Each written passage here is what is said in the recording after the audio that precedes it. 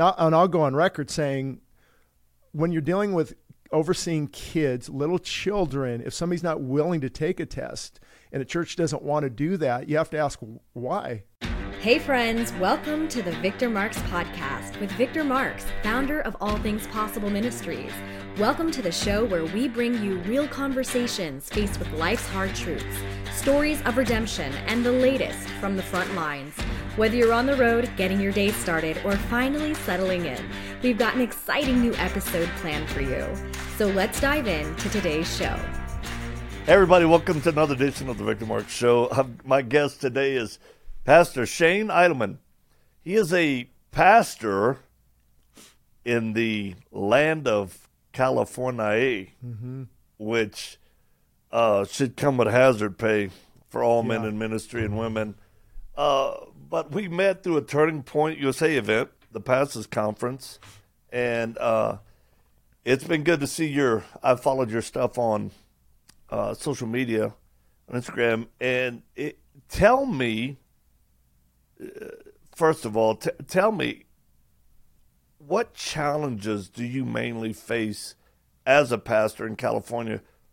Not with the government, but just with people. Well, we're actually in Los Angeles County, too. So oh, my goodness. I'm in Los Angeles County, northern. It's called Northern Los Angeles County, the tip of L.A. County. So we've got Gascon as our DA. And oh, my goodness. Oh, wow. Yeah, lots of stuff. So, a lot of it really came out during the pandemic when the churches that closed versus the churches that were open. And I was on a real quick, I think it was a conference call with Jack Hibbs. He texted me and wanted to see when I wanted to open up. And a lot of pastors were on this conference call, and we said, okay, let's just open up. We're 2 months into the pandemic. We know the shenanigans, what's going on. It's time to be the church. And that was a defining moment. That is when you found out what, I don't know. I don't want to say what side people are on, but who's who in the zoo. Who's who in the zoo, exactly. And so, pastors that I thought we were kind of friends would actually, chide our church for staying open, disobeying Romans 13, and it's almost like they wanted to stay closed as long as they could. And a lot of those churches suffered, where we grew financially, numbers wise. Not that matters, but it shows people are hungry for the truth. A lot of these other churches really diminished, and people are looking now for pastors to help point them in the right direction. This is the time where we're supposed to shine regardless of the cost. I think so.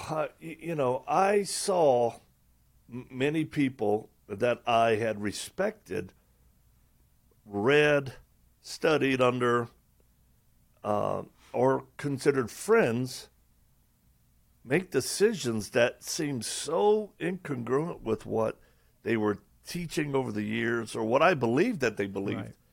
And I remember telling my wife, I go, why are these men losing heart? Where's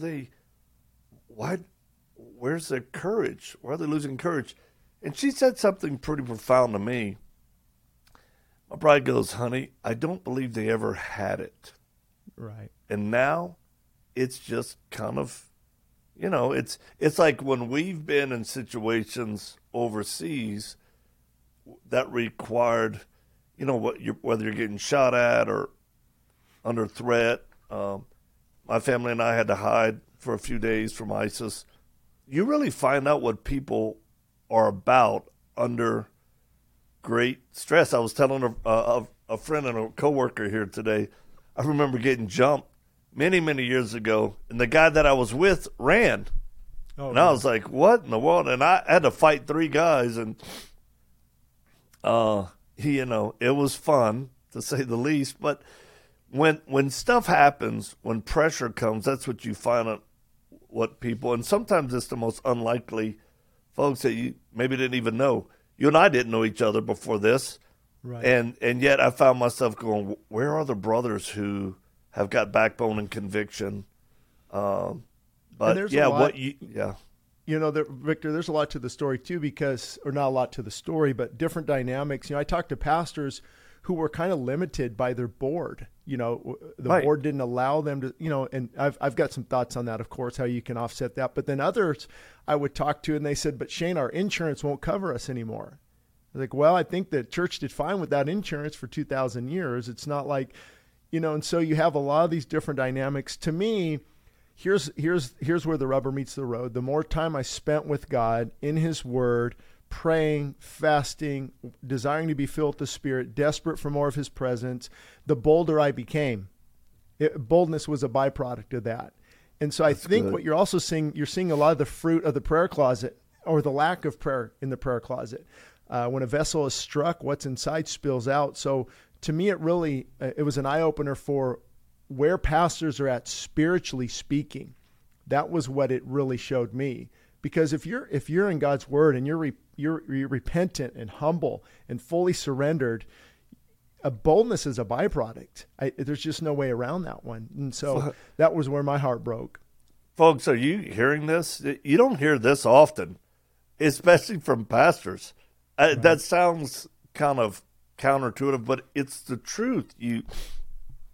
It said scripture, if my people who are called by my name will humble themselves and pray, he'll heal the land. And I keep calling, both warning and exhorting the church and church leaders to repent. Right. And I'm not wagging a finger like I have the higher moral ground. I'm saying for the sake of the kingdom of God. And believe me, I've had people, tell me, Victor, you want to be judged by the same way you're judging others? And I go, yeah. That's how I'm fine. Yeah. I'm fine with people saying, Victor, what's up, man? Why aren't you this or that? And so I'm not up in an ivory tower. I'm definitely on the ground, and I feel and hurt. And another thing, now I'll change the subject a little bit, is this issue of the abuses that go on in the church. And I'll stay close to what our ministry does a lot with, is protecting children. And in the U.S., there seems to be so many churches that kids get abused sexually or otherwise, youth. And then there's a kind of a unwritten rule. You don't tell on other pastors. You don't say anything because that causes dissension. Let them work that out. But we've got to do better. And I have found that, holding people accountable, at least through social media, it makes non-believers or people hurt by the church go, wow, okay. So actually, they are trying to do something about it. Whereas the average pastor will tell you, don't bring that up. That really is a bad witness for Christ, right, and it hurts the church. I'm like, no. People have to believe that we have integrity at the highest levels in all churches. And so what are your thoughts on that? Oh, I would agree 100%. Actually, children's ministry and nursery is where we take the highest view of our helpers, our staff, the questioning them, the volunteering, background checks. But I just saw your post and it got me thinking for polygraph testing. I had never thought about that before. And, I looked into it's about $300 for them to come and do that. And I think that's good something to look into, because there's nothing to be scared of. Right. It's all in the questioning. It's how you question people. But I think our kids are the most vulnerable. They need to be the most protected. So I actually got an email going out this week because of that post to say, hey, what are you guys' thoughts on this? Why wouldn't we? But to answer your question, and I'll go on record saying, when you're dealing with overseeing kids, little children, if somebody's not willing to take a test and a church doesn't want to do that, you have to ask why. We should be, polygraph, whoever wants to go help with kids. Well, we won't have enough helpers then. Well, then have the kids come in the service. There you go. We don't need to. Brother, I knew that bald head of yours was more than just ruggedness. You got a backbone and you believe.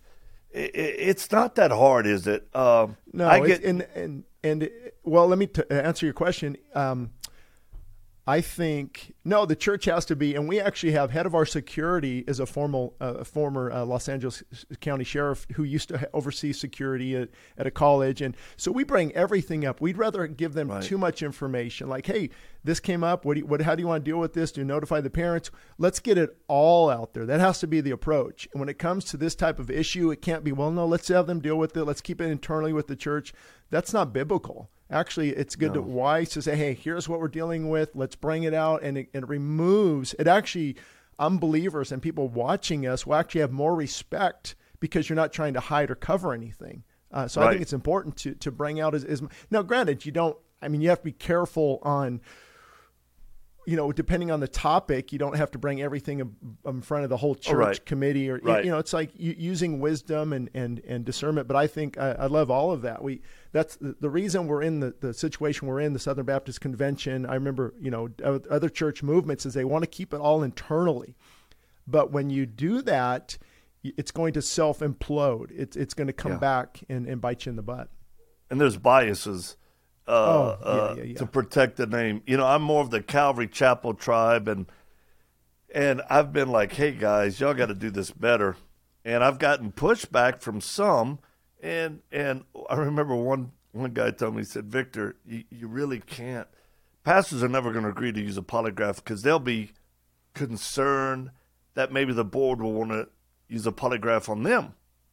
I said, well, look. As long as a few questions are defined, right? It's not a probe into your personal, private life of whatever, but it's just like hey, and I think you could ask, could ask, is there any reason why we should not allow you to serve in children's ministry? Right. Have you been forthright up front with us in your application? Just some basic, and if you get, you get some trigger marks in there. Plus, you're going to see if somebody's not willing to take a polygraph, show them the questions. Hey, here's all we're going to ask. And they're not willing to do that. I don't think I want them serving. No, that's exactly that's it's a preventative tool more than it is anything else. Because somebody applying and wanting to work with kids. I mean, let's be honest. As a church, as a Western church, we're soft targets. We're just starting to harden up a little bit with security. Yeah. But, protecting kids. So here's what I tell folks. A background check, that only catches somebody and stops and alerts us if they've had problems. But if you have a 25-year-old that wants to work with the youth, but he has a sexual attraction to young people, that will come out on a polygraph. Just like, hey, are you sexually attracted to, and again, I think that we owe it to kids because I'm dealing with so many people, we just did a sting operation with Homeland Security. Our organization, our ministry did. Right. And it was so sad to hear about a pastor who drove up to a hotel in the church van to have sex with a 14-year-old, right? And it's like, I always say, why are you pushing back on me to people? Or they're like, hey, you shouldn't expose. It's like, well, they expose themselves. Yeah. I'm just putting it in front so people, hopefully it warns people. Well, here's the thing too, Victor, is that these people, they're creating this perverted environment and we're simply responding to it. So why should we feel guilty or wrong when we're having to respond to this environment they created? We didn't create it. It's what they did. I mean, it's harder to work in the special operations world than it is the ministry. And and I don't know what happened to the gift of discernment, but there's a lot of folks, even charismatic types, that they just don't got it regardless of what they say. And I think we would do better if we walked humbly before the Lord and took time to say, wow, you want to work with the children's ministry? That's great. You need to be here for X amount of time.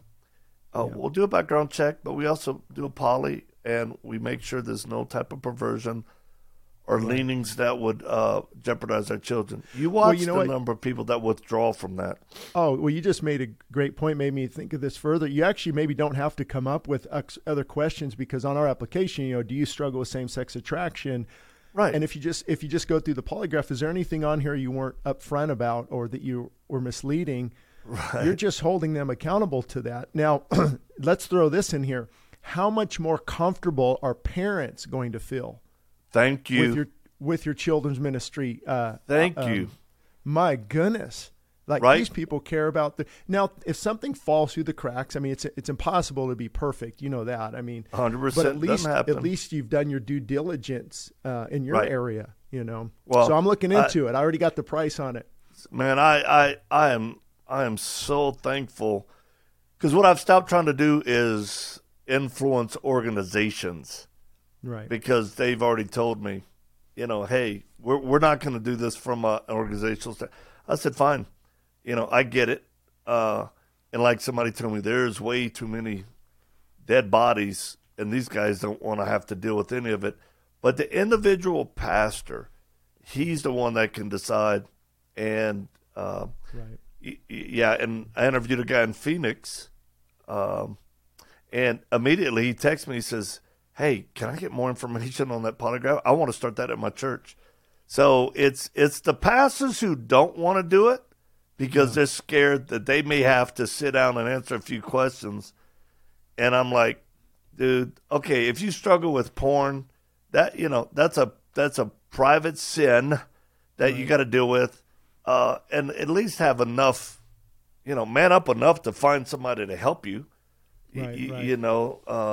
And I don't think churches should be kicking guys out because they struggle with, lust like that. But they should be honest and made accountable. But again, it's the profession of ministry. Pastors should walk, above the norm. For sure, yeah. I spoke Saturday in North Carolina, and we were backstage. We were all laughing about how, literally, this may freak some people out, but some of these cool churches, cool pastors, the hipsters, they would be drinking before they went on platform. Yeah, yep. And it's backstage, and everybody's cool with it. It's like, yeah, that's what we do. It's like, what? What in the world?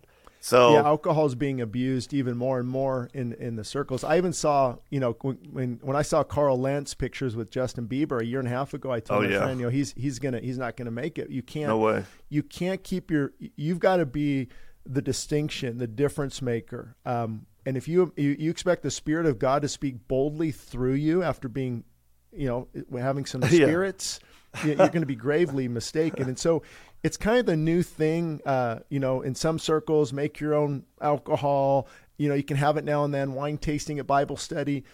And it's a very delicate line because maybe a few people can enjoy a cup over a course of an hour, but the majority of people, if I have a strong IPA on an empty stomach, I'm feeling that. I mean, there's just no way around it. Give me a break. And you're just walking a very, very dangerous line. And like I have friends from Greece and other countries in the world. Oh, they do it often. Yeah. Yeah, and they're drinking wine, but they're not getting hammered. It's not an excuse or justification for coolness. Now there are people listening right now going, wow, Victor, it's kind of heavy. Y'all talking about heavy stuff right now. Yeah. Well, it's two men in ministry that care about the church and people. And Shane, I know by your resources and the position you take, you actually believe that we as Christians should hold the line on some non-negotiables. Yeah. What would some of those be to you?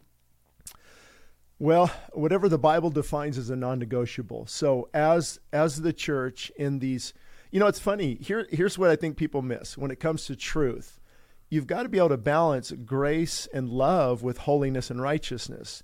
And you probably didn't catch it, but during my panel at Turning Point USA, I said to the pastors, you've got to have a great balance of Victor Marx and Raul Reese. That's great. Isn't that true? I mean, yeah. If you're just a Bible guy beating people up, you're going to hurt a lot of people. But if you're just, I don't want to offend, I don't want to upset, you're not. I mean, give me a break, So you have to find that balance of boldness and love and mercy. But it goes back to being broken before God in the prayer closet, broken, humble, filled with the Spirit of God. So out of that comes this boldness. And that's when you're going to stand for, hey, we can't go anywhere with this area of gay marriage. We can't endorse it. We can't get behind it. We can't support it. We love you, people who struggle, but I will fight the agenda until the day I die. Right. Same thing with the LGBTQ pushing transgenders library storybook hour in LA County here. Hey, guys, this is not acceptable. This is a form of child abuse and the books that are being allowed in some of the libraries at the school. And so, of course, as a Christian, Jesus is the only way, the only truth, the only life. It's non-negotiable. There's no other way. The inerrancy of Scripture, and you stand on those essentials, and that's where boldness comes from. Is standing on what God's word stands on, the essentials of the belief, what the morality, morality has never changed. The ceremonial laws, the dietary laws, but the moral laws that God has given have never changed. And this is, to me, this is when the church, but many people don't know, the pulpit used to set the tone of our nation. Right. The pulpit used to preach on politics. The pulpit used to say, this is wrong. They would put it in the press and in the paper. This is Jonathan Edwards' sermon. This is what Spurgeon wrote. And it used to set the cultural tone, the spiritual condition of our nation came from the pulpit. And we have given up. We have given up our biblical mandate, and now nobody wants to offend. Nobody wants to upset. We don't want to. I just want to build a large audience. I don't care how many Twitter followers you have. You better have the Spirit of God in you, and you hold it. And you can love me, but I love you. But I will not allow this ungodless agenda to take us out. And so, and then you've got God on your side, because God resists the proud. And believe me, those who are quiet, passive pastors are prideful and arrogant. And God resists those. I'll agree. Absolutely. God resists the proud, but he gives grace to the humble. How can, I'll just use this example.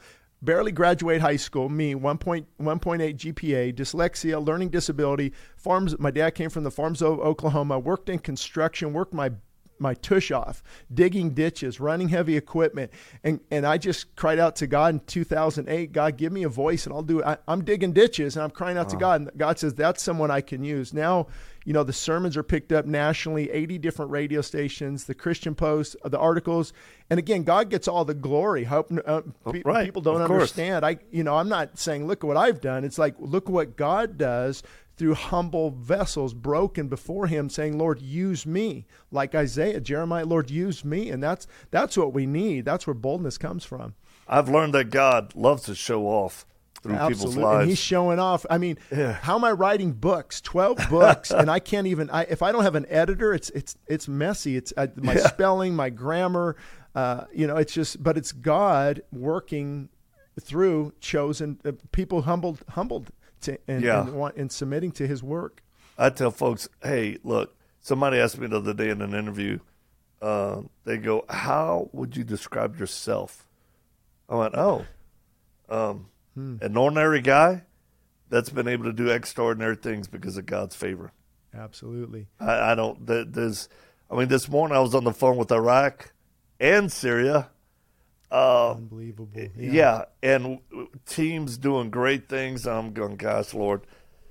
That's why I want to get you up on here, Idleman Unplugged soon, and I want to talk about your ministry. It's so, what you're doing is just amazing with rescuing the children and all that, and we want to get that out there too. So we'll do it. It's I find that it's sometimes easier to be a Christian, Shane, in other places that are really dark. Because you have to. You don't feel the pressure of image maintenance which I just don't have the energy for. Maybe my wife sometimes like, hey honey,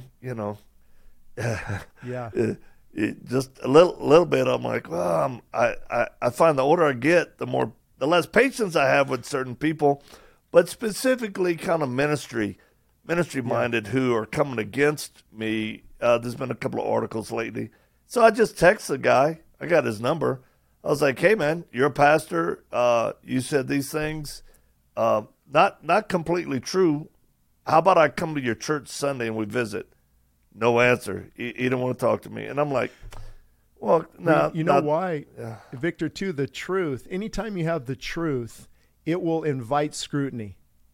But when you have air runs from the truth. So that's why a lot of these, quiet, passive pastors, I've tried many times. Hey, let's sit down. Let me hear where you're coming from. Let's let America hear. I reached out to Anley Stanley. I've reached out to a lot of these. I've got connections that know these people. Nobody wants to. Wait a minute. If you have the truth and your way is the right way, wouldn't you want to lovingly let people know? But see, the truth invites scrutiny.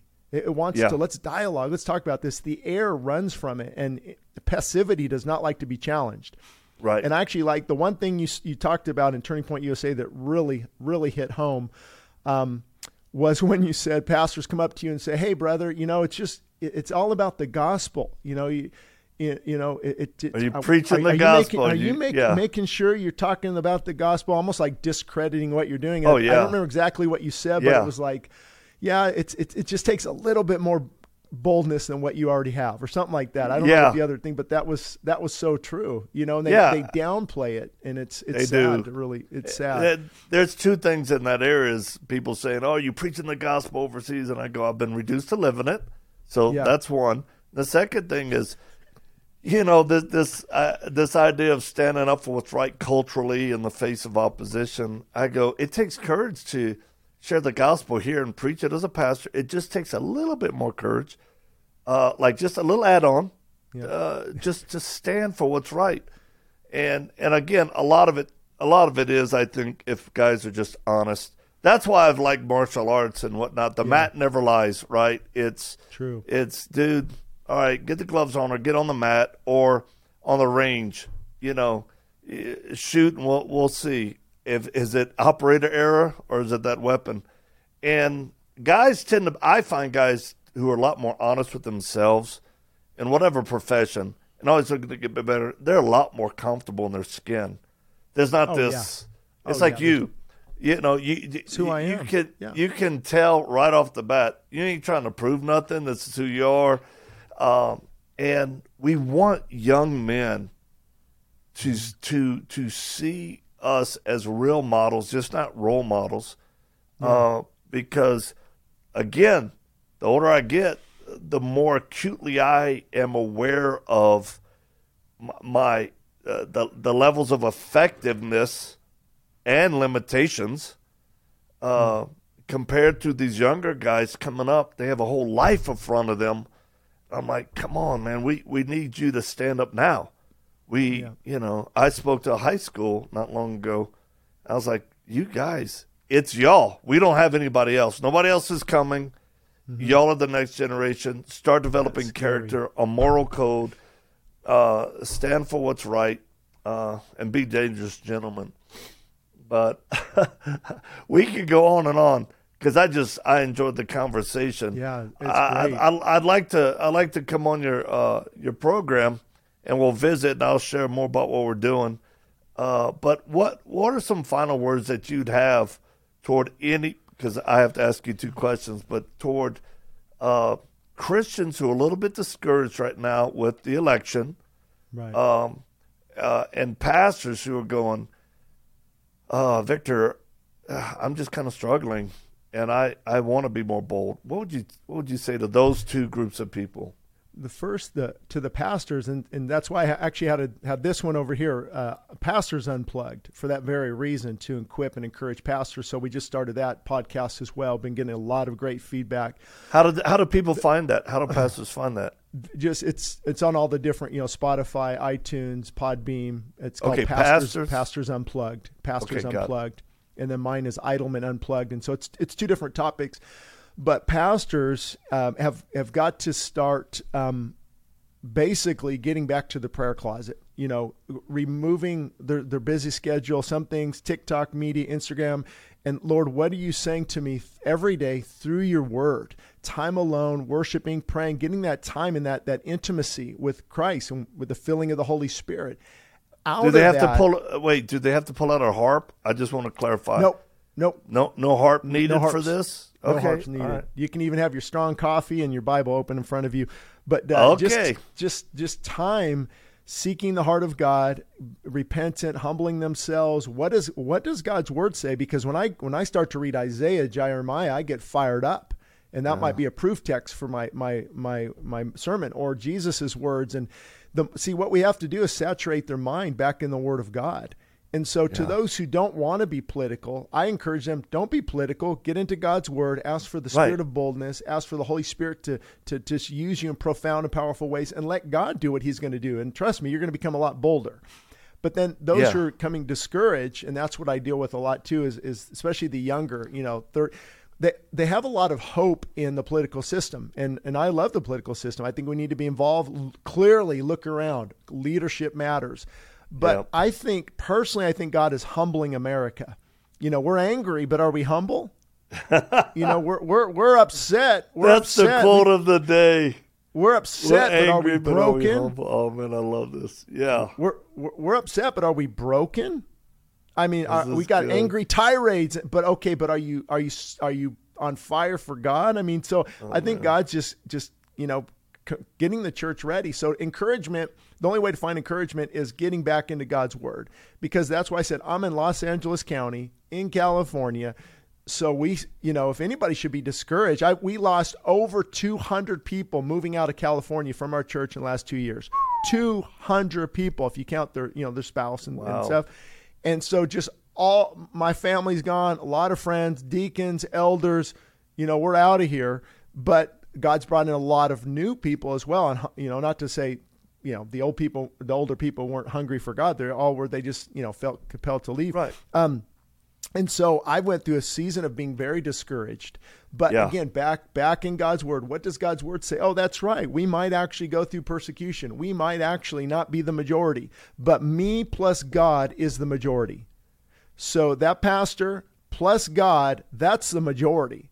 So you don't have to get discouraged. Our hope isn't in. And here, Trump just announced last night, as you know, which I knew was coming for a while, which some of us, obviously know that he's not going to be able to stand down. And then DeSantis. And so now you got all this. I don't want people to get so focused on that they forget their primary calling is to stay humble and filled with God's Spirit. Man, I agree. And on that note, this is what I've said to folks. If God leads you to leave a state or an area or city or county to go somewhere else for your family, do it. Follow him. There's faith that's required, Absolutely. new jobs, all that. You go get it. But I tell pastors, you better really make sure God's telling you to go somewhere. Mm-hmm. Because for me, and maybe it's because I thrive in conflict on some ways, I get a little bit more lit, man, it's a great day to be a pastor or a person in ministry in areas of darkness. You tell those people leaving, I bless you in the name of Jesus. Go get it wherever God's, that's a new harvest field for you. I'm staying right here no matter what happens to feed the flock if it's 10, if I'm back to digging ditches, because I'm surrounded by a lot of darkness. And again, for me, I'll tell folks, I'm not a lighthouse. I just feel like a spark in some of the places I go. But it's so dark. They're like, wow, you. And I'm like, yeah, it's easy when you're just surrounded by darkness. Or I think about Chesty Puller. I served in the Marine Corps, and he was a well-known leader. And in Korea, they were surrounded by the enemy. And a younger officer came up to him and said, sir, we're surrounded on all sides. There's not a way out, and the officer was getting a little nervous. Chesty Puller looked at him and said, well, the enemy has made our job easier, simplified everything. We can shoot in any direction and hit them. True, and I think as a Christian, that's a great way, obviously spiritually speaking, the enemy starts surrounding you. We overcome evil with God's love and his power and goodness. But you keep saying the word. It's, and it does matter. But I will say this for pastors: don't let the word be your escape, for faith and action. Yep. Because some guys are so. They're like, they're the best. I had a guy tell me one time, Shane. I went and spoke at a event for him for some men, and bunch of guys got saved. Right? Yeah. It was pretty cool. I was like, wow, Lord, that was cool. And then this pastor takes me aside. He goes, I think you should use more scripture when you preach next time, Victor. And I said, well, I'm an evangelist, so, Wow. you go ahead and you expound, but I'm pretty happy with what the Lord just did. So pastors, yeah. Yeah, well, there's different callings, Yeah. I mean, how you handle it, how you that to me, it sounds like someone with a critical heart. But you made a great point. I definitely don't want people to, especially people who watch this that might know me, if they moved out of California. I think if you've got, your family and your kids and you can go to a place that's conservative and keep your job, I mean, how do I know? I wouldn't do the same thing in that situation. But as a pastor, we also just bought a couple of radio stations here in LA County. So now I've got to steward the radio stations. We've got we got radio, we've got church, we've got people, darkness into light. We've got so much we're doing here that I love it. It depends on your situation for sure. And could I say this, just folks, if you have a pastor like Shane who's staying in a very hard area, being a light, don't cut off the support because you're not going there anymore. Look at them as still a missionary ministry because funds matter. And you and I are not the type that beg for money. We're not. But I'm saying look at the strategic value of advancing the kingdom in a place of darkness. So don't think you're going somewhere else. Just remember Pastor Shane, and any church that you leave, if they're solid in doing the deal. That's the key. I have two questions. Fire away. I ask every guest. So the first one's based on perception. So there's no wrong answer. It's just perception. That's how most people make decisions. And yeah, they do. Yeah, it's like, oh, this is what I think. But what is your perception of me and the ministry that I have? I didn't know too much about it until Turning Point USA. And when you gave that the talk to the pastors, it really resonated with me. And I thought it was, for me, it was, I don't even know what the right word. It encouraged more boldness because, you've got, that's why I said the Victor Marks and the Raul Reese, pastors, you got to find that balance. So we saw, here's the Victor Marks. Here's to stand up for what is right, going into Syria, Iraq. I mean, you probably laugh at the persecution we have here, or, pastors saying, oh, it's getting difficult. Hey, take a trip to Syria where you could literally, very easily. And so I just, from watching now a lot of the videos and the work that's being done, I've got the first impression was great. Second, third impression was great, but you've got a different calling. I mean, you get away with stuff and saying stuff and doing stuff that I couldn't as a pastor. Totally. I got to, and I like your wife's focus on health and fitness and fasting and nutrition. So I've got a background in that. I used to run 24-hour fitness centers. I was a corporate manager for 24-hour fitness. So God used that now to be able to run, employees and profit and loss statements and expenditures and business and EEO and sexual harassment, things like that. So because a church is a lot of work as a senior pastor. There's no, running a business and corporation versus a church, there's not a lot of, how you treat people, how you let people go, how you handle the budgeting. But it's all real work. Yeah, it is. Absolutely. So I looking at the ministry from the inside out, I really appreciate it. Well, thank you. Those are kind words. And here's the last thing.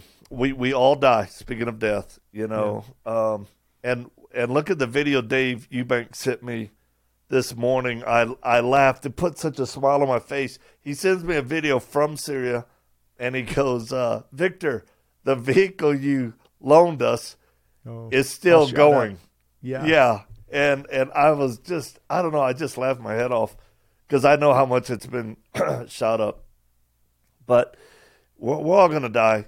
And I think when a person is okay with understanding that God controls that, then you do get more bold. It's like, because you don't move in fear but faith, rather. But for you, what happens to Shane when you die, when you close your eyes for the last minute, and why do you believe it? You got to back it up on the why. Okay, before I get to that, something I want to finish up on that even maybe this might be good advice for your ministry and other pastors too, is I don't do it very often. I rarely read the comments anymore. I say what I need to say, and I don't let the negative Nellies or judgmental Jerrys. That's good. I haven't read thousands of comments in the last month. You just say, because what needs to be said. Hey, here's what I think needs to happen with polygraphs. You don't need to spend 2 hours answering the people who might be trolls, who could care less they're not even teachable. They're not even That's humble. really good advice, people. And so I just, man, that has just gave me so much more freedom. Boom, here's what I say. I don't need to respond to I've got my close circle, of course, elders, but I don't need to know what all these people are commenting and trying to respond and trying to answer just right. And they might have a critical heart. They're just trying to wear me out. And it's been 2 years now, and it's been one of the most refreshing things I've ever done. That's why I got a staff to help oversee and a team. Well, we've got like close to 1 million followers on all our platforms. Yeah, I know. You can't even. It's just like, ugh. Because it'll fry you. It will. Oh, absolutely. So, man, but people to listen. To answer your question, I came back to the Lord at age 29. God broke me and humbled me, and just the prodigal son came home. It was really the classic story. Ran back to God, fully surrendered my life, and I was just and filled with the Spirit, and boldness and love and joy and peace, a love for His Word. And so, from that moment, I've never really feared dying, because where you're going. You're a creator. You keep short account of sin. You don't want to be fake. You want to be real with Him. And so I'm really not concerned. So I think the closer you draw to God and that deeper the relationship is, the less you fear death. But the further you drift from Him and you start going outside of His will, not living for Him, and maybe become carnal and lukewarm or quenching and grieving the Spirit, the more you feel death and worried about it and fearful. Now I'm wondering how I would die. Like, I don't want to deal with cancer for a year, but I think as bold as I am, I've prepared my family, for martyrdom. There could be, and we have active shooter training every twice a year, and how we're going to handle that and things. So, but I think that you're just prepared. It's hard to really say, if you're doing well spiritually and you have that strong relationship with God, you're prepared. Doesn't mean you don't struggle with fear, but it's you're ready. So the key is to have a relationship with God. I had Eric Metaxas on there a few days ago, and he was just encouraging people, call out to God. I mean, seek Him with all your heart. He won't, you won't miss Him. I guarantee you. And if some people, like when COVID hit, everybody's talking about fear. I finally said, some people need to be afraid because they may die without Christ. And for us, according to what we believe in the Bible, there's no assurance of your eternity.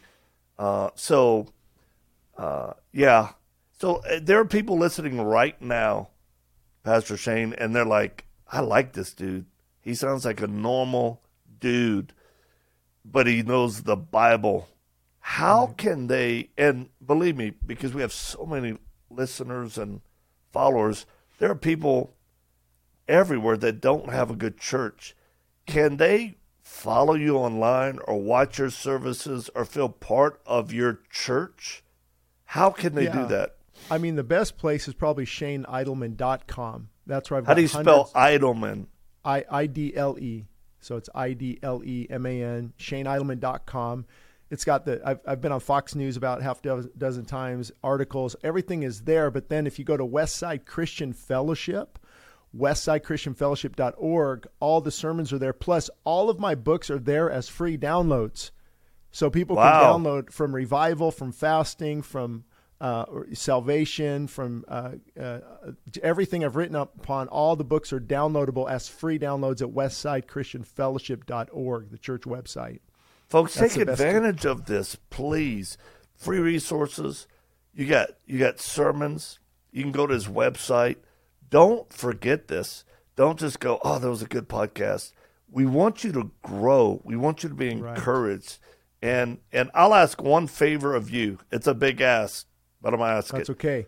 Will you please remember me and my wife and our family and ministry in your prayers? Just if God put you on the heart, would you just pray for us? Yep. Ever since San Diego, I've been doing it. So absolutely, man, good confirmation. You know what? Thank you. It matters, especially when my wife gets lippy. You know, I'm not afraid of her, but is that door shut? I don't want her to hear me. Yeah. Yeah, because I'm the man of the house. You brought me coffee. Okay, I'm a little afraid. I'm a little afraid. No, we love prayer. We on Facebook, we have over 10,000 people in our prayer group.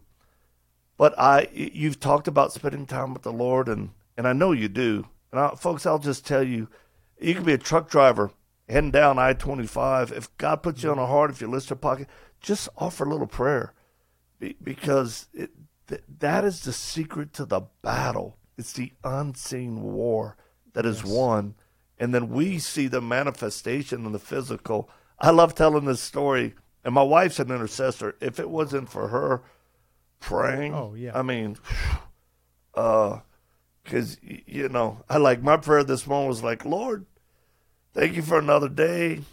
I just make you the Lord of my life today. Convict me of sin. And Lord, you know, I want to follow you. Show me what you want me to do. I talk to him like that, you know. Sometimes I'll get into the Word. I'll go, oh, my wife will text me because she's already been in the Word and praying, because she gives me coffee every day. At night, a lot of times I'll lay in bed and I'll just commune with the Lord. Once everybody's asleep, and I say, Lord, did I follow you today the way you wanted me to do? Did I get out of the boat when you wanted me to, or did I stay in? You know, I feel his nearness to me. And the best thing I love, because I love the Word, I studied it and taught it for years, and it's in me, and I'll listen. Sometimes I'll listen to the Bible on an app and mow my lawn or go whatever. I just love, and I'll go, gosh, I forgot it said that. But I feel like God's Spirit speaks to me, prompts me about things. Absolutely. And you get addicted to that, don't you, Shane? Yeah. You're like, whoa. You and that's why the Word is so important, because the Word confirms, you know, was that me or was that the Spirit of God? Because I trust God. I don't trust Shane Idleman. And so you have the Word as the grounding, you know, as you're driving. Believe it or not, my seminary was a John Deere backhoe. I was in closed cab, and I listened to 3,000 hours of systematic theology. Who'd you listen to? Well, I listened to everyone from, you know, Chuck Smith. I listened to all his cassette, that 500 cassette version. I did too. John MacArthur. Alistair Begg, John MacArthur, D. Martin Lloyd-Jones. I don't know if you've heard of that. Yeah, of theologian. And G. Campbell Morgan. G. Campbell Morgan. Yeah, a lot of the solid Ironside. guys. So yeah. I love sound doctrine, but I think what a lot of these guys are missing is the power of the Spirit. Yes. You got to have both. That's I mean, if you just Bible thumping theology and it's the Father, the Son, the Holy Word, and we're too worried about we don't want something weird to happen. It's funny. I hope it's okay to say these things, but I'll hear of course, like John MacArthur quote Jonathan Edwards, but he doesn't quote the things that happened at the First Great Awakening. Right. Or Whitfield or Spurgeon, or I love revivals. I think that's our only hope. You know, that's a whole nother topic on a spiritual awakening is America's only hope, you know? Yeah. And, you know, I've had a couple of posts, you know, about MacArthur on some things. And, you know, and people are like, oh, you shouldn't come. He's one of our best Bible teachers. I say, I know, but no one can be beyond, you know, being held accountable on some things. But as a Bible teacher, I'll never forget, I listened to all of his tapes. Yeah. And I remember him saying, I was going to say this because it's in my notes, but I think I'm supposed to say this. And he never credited the Holy Spirit for it. No. I kind of laughed. I was like, John, that was just it. But, folks, you're just hearing from two men who run in our lanes that God's called us to. There's nothing special about people in ministry. And we're just called to that, just like you're called to, you know, be on a tractor or drive a truck or be a housewife or a teacher, a mom or a police. officer, whatever it is, that's the joy you get to walk with the Lord. And pastors, we want to encourage you to hold the line, to stand fast, and to, again, pastors, don't be so full of pride that you can't download messages from a pastor like Shane and be encouraged and draw. It's important.